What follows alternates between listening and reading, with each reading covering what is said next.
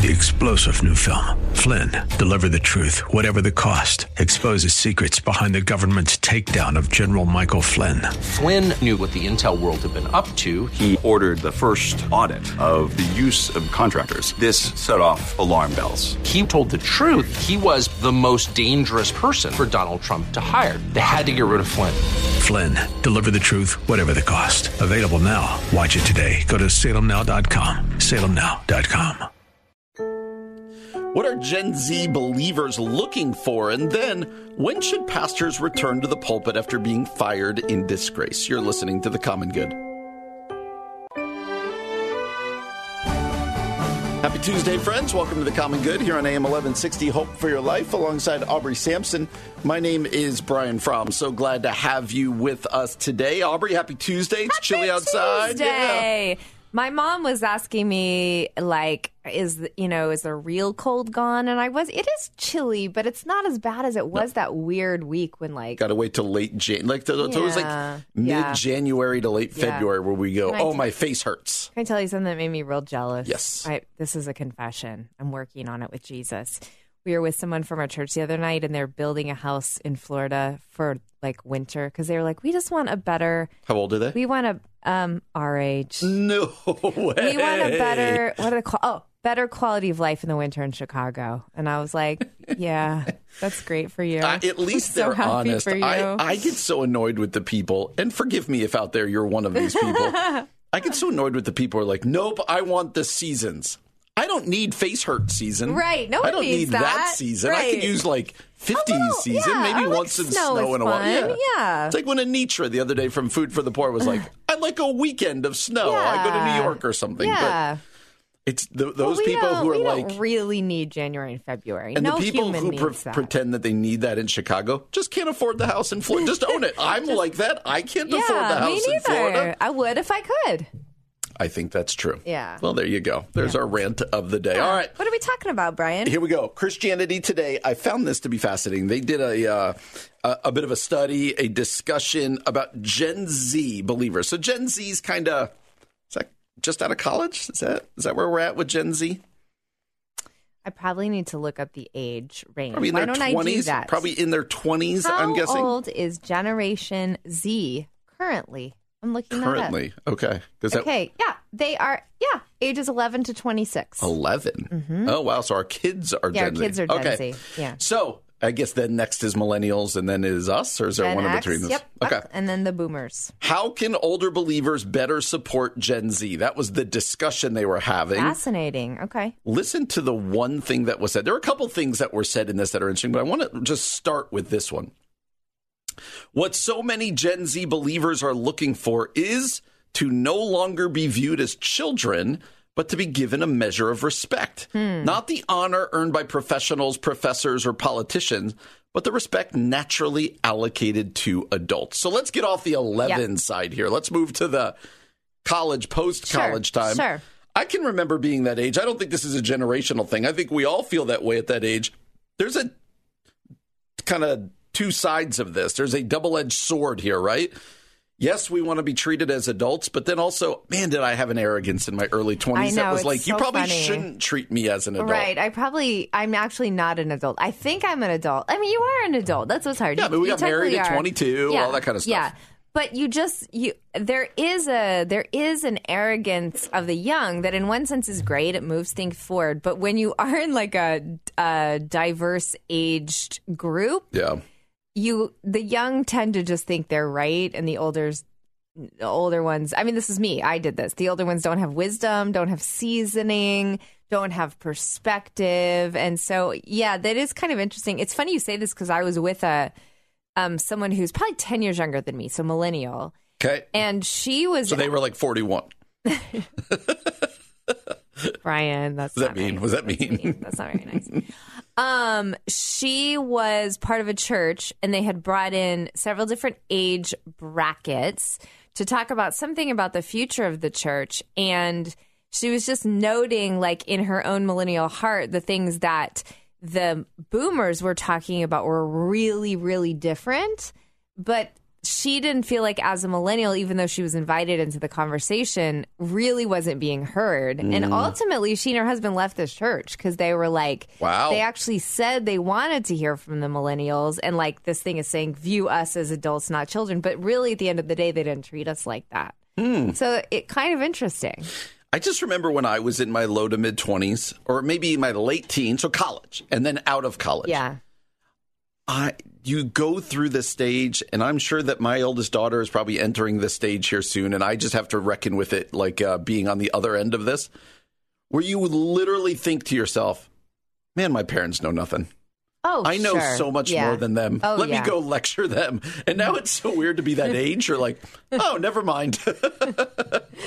Do you, because sometimes I think I still think that about my parents. Do you know what I mean? Like, I'm wondering, like, do you age out of that at some point? Like, consider my parents listen to the show. I have aged out of that. Yeah, your parents know everything. No, I definitely thought I knew more than my parents. I definitely thought I saw things better than an older generation. Maybe that would be how I say it. My views were more correct, or the way I wanted to do more church enlightened. More enlightened.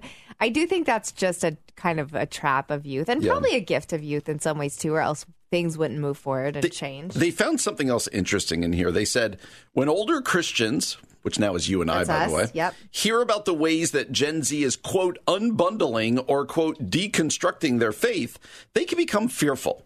Perhaps open-mindedness equates to moral relativism. Perhaps lost trust can't be regained. As a member of Gen Z myself, this is the author speaking, I don't share this concern. Oftentimes, being in dialogue with people of other perspectives leads us back to, not away from, objective, capital T, truth. As we come of age in the faith, we need older believers to support us in our reckoning, rather than shying away from our questions and concerns.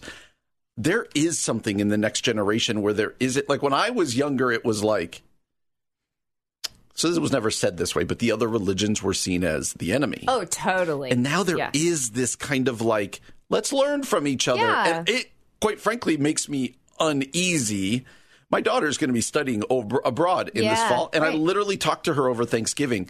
Do you have any fear of what being in a predominantly Muslim area is going to do to your faith? And she was very much like this. No, it'll blah, blah. And I'm like, I'm going to keep up with this. And so I don't know. I actually fall on the older side here with the conversation. Like sometimes I feel like that last generation, that generation are talking like it's just a little too close to the flame. But she's saying, no, it brings us back. Yeah, I actually think I disagree. I think we were taught to be so afraid almost to the point where we became like xenophobic. And like then I think it actually left us not strong enough, I think, in our faith or our belief because we were unwilling to engage in like other people's perspectives and faiths because like, what if it accidentally triggered ours and triggered our lack of faith? And we weren't willing, I think, to go into like, well, what if it does? Then what? Like you have to build from there and you have to know what you believe and you have to like really decide, do I love Jesus? Is Jesus real to me or not? And I think we didn't allow ourselves to wrestle with some hard things because of that fear.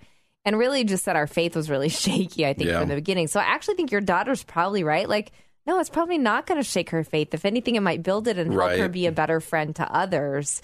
I've never heard this phrase, faith unbundled. That's a new way to say deconstructing? I think it's like a lesser way of saying it. Deconstructing is like I'm taking it down. This is like I'm picking some things, but not other things. Unbundling feels like, hey, there's some things that don't need to be a part of it that I'm trying to... I think of that as unwinding, like this whole ball of whatever. And so a really interesting article. What I learned here is Gen Z wants to be treated as adults, and now we're of the age where we get to decide that. We're the ones. We're the older ones who get to decide. I like this power. We finally have it. We're the ones who go, you'll be at the kids' table till we tell you. Coming up next, Aubrey, there was an interview with a mega church pastor we've talked about in the past who had a huge fall and is now launching the second campus of his church. And I want to wrestle with some of the stuff that he says. We're going to do that next year on The Common Good. AM 1160, Hope for Your Life. One of the things we've talked a lot about on this show is not just scandals with pastors, but then what should happen to, particularly in this case, the celebrity pastor who, quote unquote, falls. Right. Who takes that big tumble. We can list them, whether it be Bill Hybels or James McDonald or Mark Driscoll. Yeah. Or in the case, well, how did I forget? What was Hillsong New York guy? Carl Lentz, Brian Houston, all of them. What do we do with Perry Noble? I want you to, Perry Noble has always been, he's a quirky dude, which I think is part of his draw back in the day, right? Yep. Perry Noble, South Carolina, I think, New Spring Church. Yep. Perry Noble had a very, so he was very tied to Stephen Furtick. Mm-hmm. A lot of people kind of he was in that whole elephant room with James McDonald, all of that stuff. Perry Noble, there was alcoholism, there was... He was known as some shadiness, being kind of a jerk, too, right? Left his wife. Yeah, that's right. All of this stuff, and he was basically told to go away. Yeah. So New Spring brought on new leadership and kind of moved on. Yeah. So Perry Noble kind of went away, and then all of a sudden you heard Perry Noble was starting a church called Second Chance Church. That's right. I forgot about that. Second Chance Church. Yep. Well, he is now starting, and he says in this article that's at the Christian Post, somewhat reluctantly, they just announced a second campus to Second Chance Church. Okay, so it's not a new church, but it's another campus of Second Chance. Second Chance. So Second Chance is kind of growing. Yeah. And this and that. So I'm going to read you some of his quotes in here. But at the time of his firing in 2016, so it's been a while. Yep.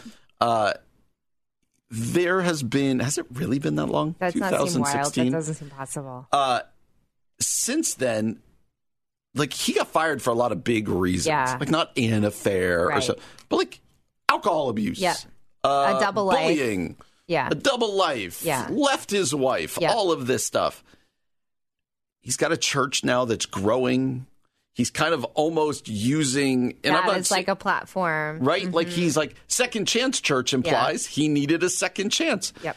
Is this a victory story, or is this an uncomfortable story? How do you relate? Because it's been a while now. Yeah. Should we be celebrating a second Perry Noble campus, or should we be going, gosh, this doesn't feel right, and why does this church keep growing? I wrestle with this, honestly, and I won't go into the details, but I know someone very close to me who interviewed with Perry Noble and his team maybe a year or two ago.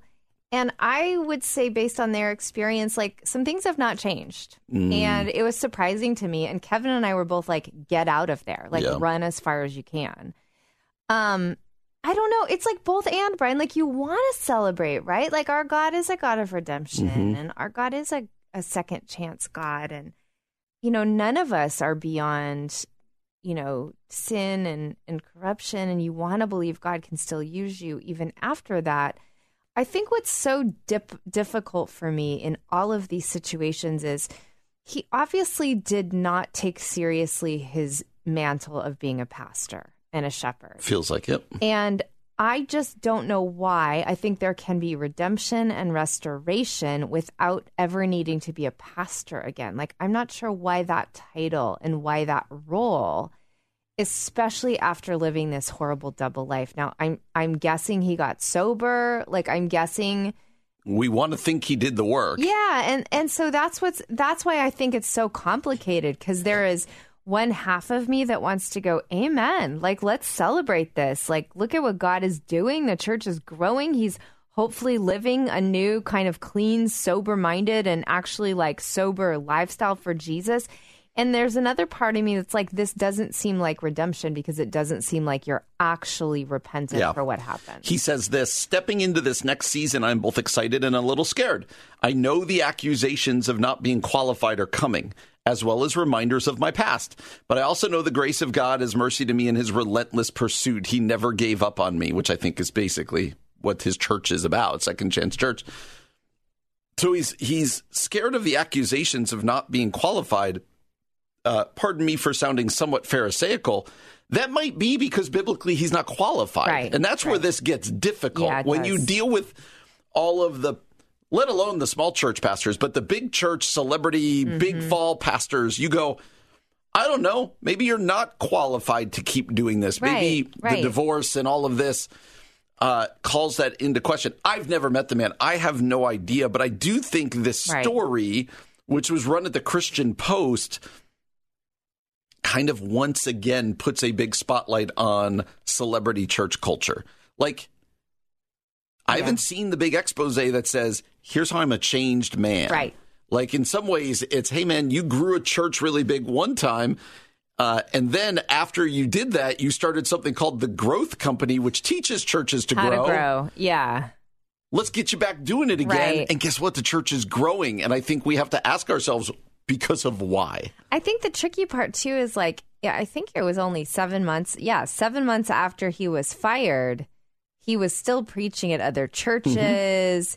He returned to the pulpit, I think, at Elevation Church. And then, like you said, started this Growth Company. So that's what's hard to swallow in stories like these is, okay, are you pulpiting the guy and platforming the guy because he is really good at growing a church? He's clearly got that charismatic. personality. He's charismatic. He's probably a really fiery preacher. Like all the things that I think people think that they want at the end of the day. And he's probably very talented. Like there's no doubt about that. But if the character doesn't back up the talent or match the talent, it's like Paul in 1 Corinthians 13, like it's all just a resounding gong without love. And I don't know. I think the struggle I always have, and I know I'm repeating myself now, but why the need to be back in pulpit? Yeah. Why the need to be back in a church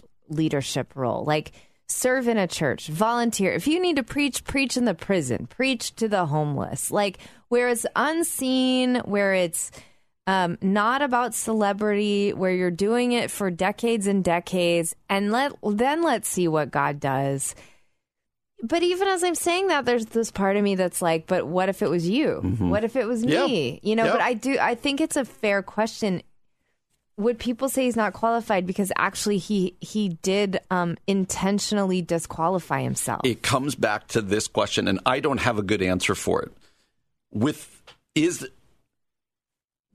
Are there things that happen that permanently disqualify you, not from God's grace, not from God's forgiveness, not from salvation, but from leadership? Yeah. And I think that's the question. And I don't know that we wrestle with that enough as we re-platform a lot of these men and a lot of these people throughout small church, but also big church. Yeah. I think that's what churches need to wrestle with, not about charisma, but does a lack of character in a cataclysmic way unqualify you for good? Right. From the pulpit. Again, not from God's grace, not from salvation, not from forgiveness. Yeah, because this is a guy that we see he is now launching a second campus, and here we go. Brian Fromm was just singing, I was. Sing it for the people, No, Brian. but you're very singy today, and you're bringing back in this and that. I will not. When we get close to the holidays, we'll start singing them Christmas carols. Yeah, we'll do some Christmas. We'll do a whole Christmas carol segment for our people. Can't wait for that. Hey, speaking of Christmas and money. This isn't a fun conversation. No, this is a hard conversation. This is like, okay, there's a couple ways to talk about this. One is just, oh man, it's overwhelming to think about spending money at Christmas because you just spend more. It's part of what Christmas is. Two, I think I was reading something from a shopaholic, actually, someone with a shopping addiction on Relevant magazine, and I started thinking about like compulsive shopping at Christmas is really hard because it's kind of an acceptable time of year to be a compulsive shopper, right? There's so many sales, and with Cyber Monday and Black Friday and everything online and going into all the stores. So there's that piece that I think is really hard. I don't know where I want to take this. I think maybe the most relatable is just like, budget. It's a hard time of year. Couple reasons why. Let's speak as you and I the life we lead is one where the budget is pretty tight. Yeah. It's just, and I know a lot of our listeners feel the same way. There are certain people out there where a little more freedom financially. A lot more freedom. Yeah. And budgets, it is what it is, right? You don't really need to worry about it. But for the majority of us, I do feel like Christmas is difficult for a couple different reasons. One, you got kids, you want to buy for them, right? And things are expensive. They are. So there's that. Two, as much as maybe you're better at this than me, but I always have this vision of, all right, we're going to save money Dave Ramsey style through the year that we will then spend for Christmas. That'll be the Christmas budget. Right? Yeah. It's in my budget line. Like, we've got it there. Right, it just doesn't happen. No, it's like when you're really young as a parent and they're like, you need to start putting money away for college. You're like, seriously, I can't afford to buy diapers right now. I can't do this. But guess what? I have kids in college now. And I'm like, I wish I did that. I know. We're facing that now, too. We're like, why didn't we do that? Well, the reason you didn't do that is because you couldn't afford anything at that moment. True. And so that's what makes it difficult, because now you go, I already have a tight budget. Yep. And now you're asking me to, now we have to put in X number of dollars for Christmas. And that's not budgeted. It's not like all of a sudden I can do this $1,000 carve out or whatever. I made up a number there. Totally. And all of a sudden I have this carve out that's like, oh, we are able to pay for it. And so you're inevitably chasing that money. Yeah. And it makes it difficult. Add on top of this that money is probably the number one stressor of marriages. Not mine or yours, right? Definitely for sure, not. Not at all. But one spouse probably thinks we're going to spend this much or do it this way. Another spouse is like, we're going to do it this way. Yeah.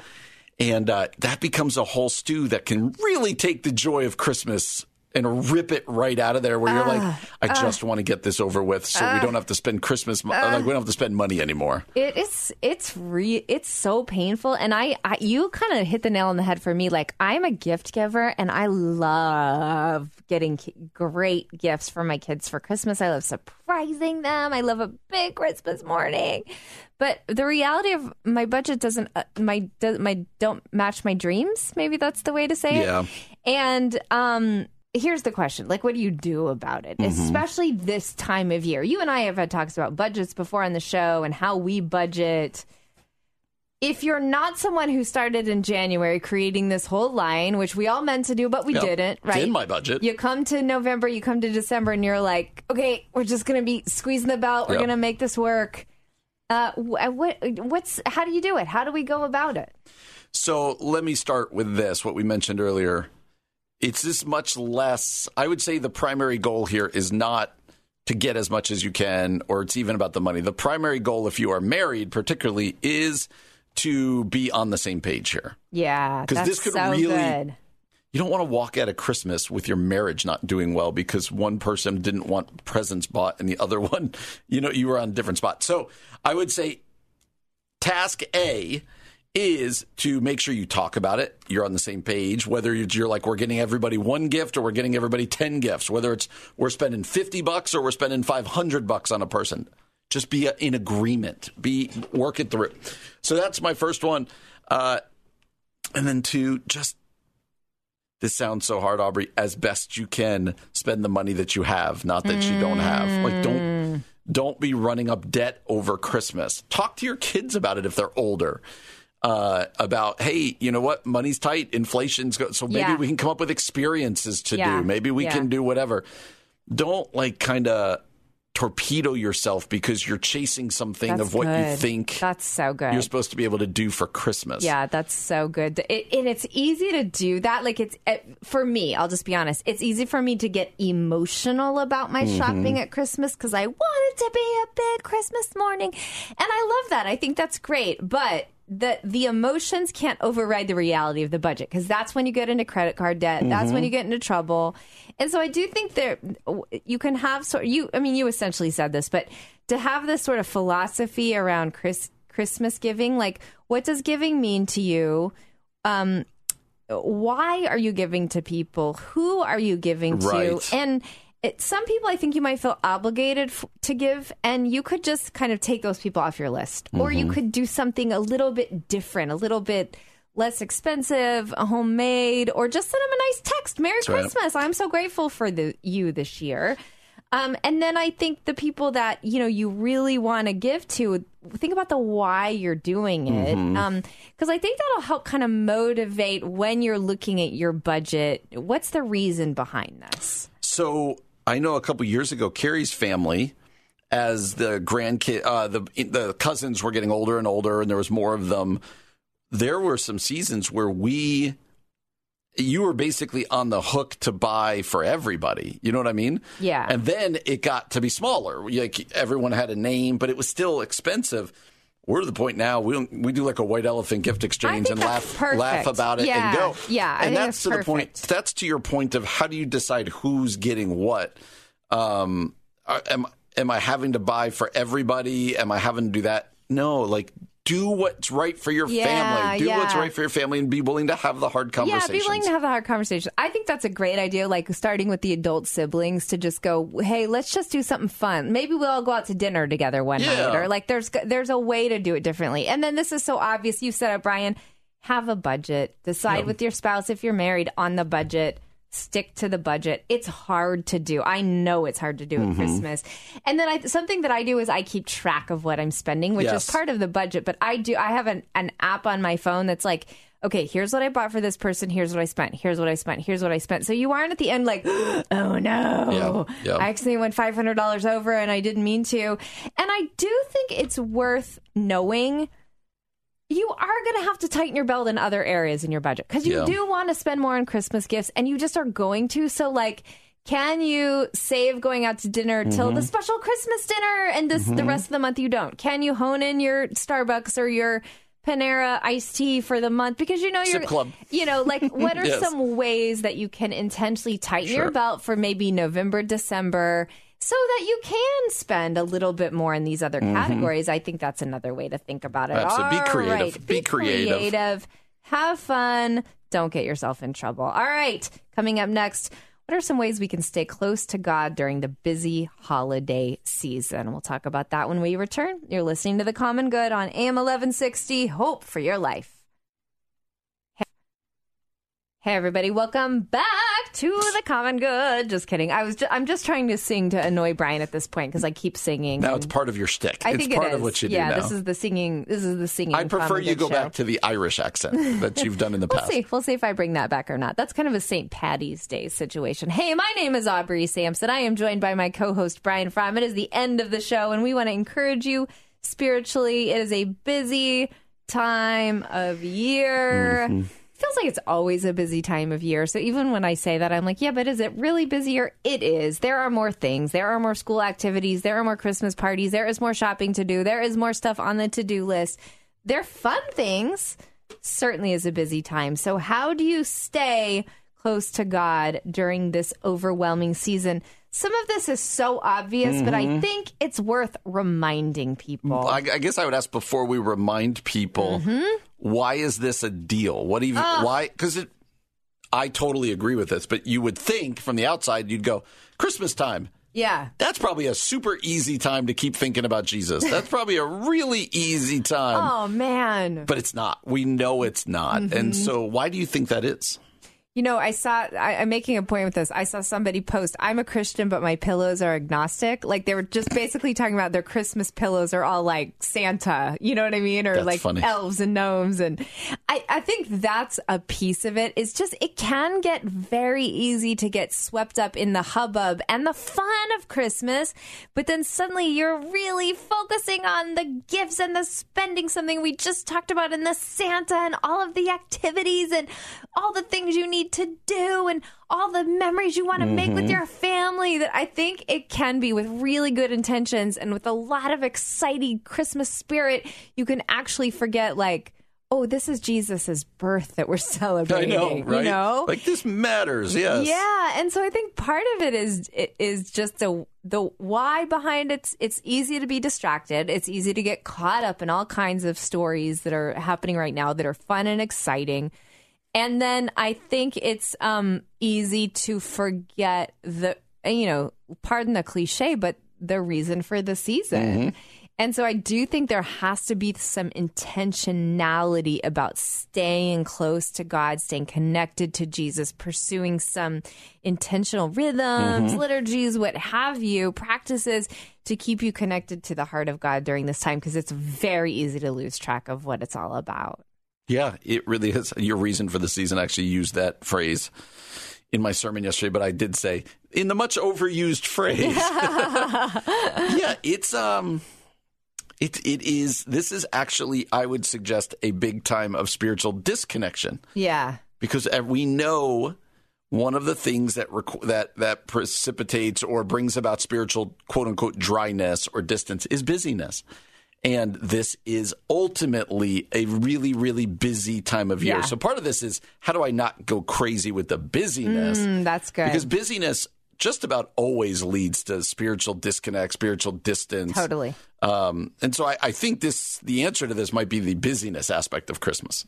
Yeah, that's really good. Okay, so what are some ways to slow down and even for a few minutes kind of step away from the busyness and stay close to God? This seems so obvious, but spend some time in the Bible. That would do it. Read a psalm with your family at night. There's so many Advent devotionals out there online or that organizations are sending out. We're doing a World Relief, like Welcoming the Stranger Advent devotional right now. And so at night, we're just reading it with our kids. And that's it doesn't take much time. You can pause. You can do it at the dinner table. You can read in the morning.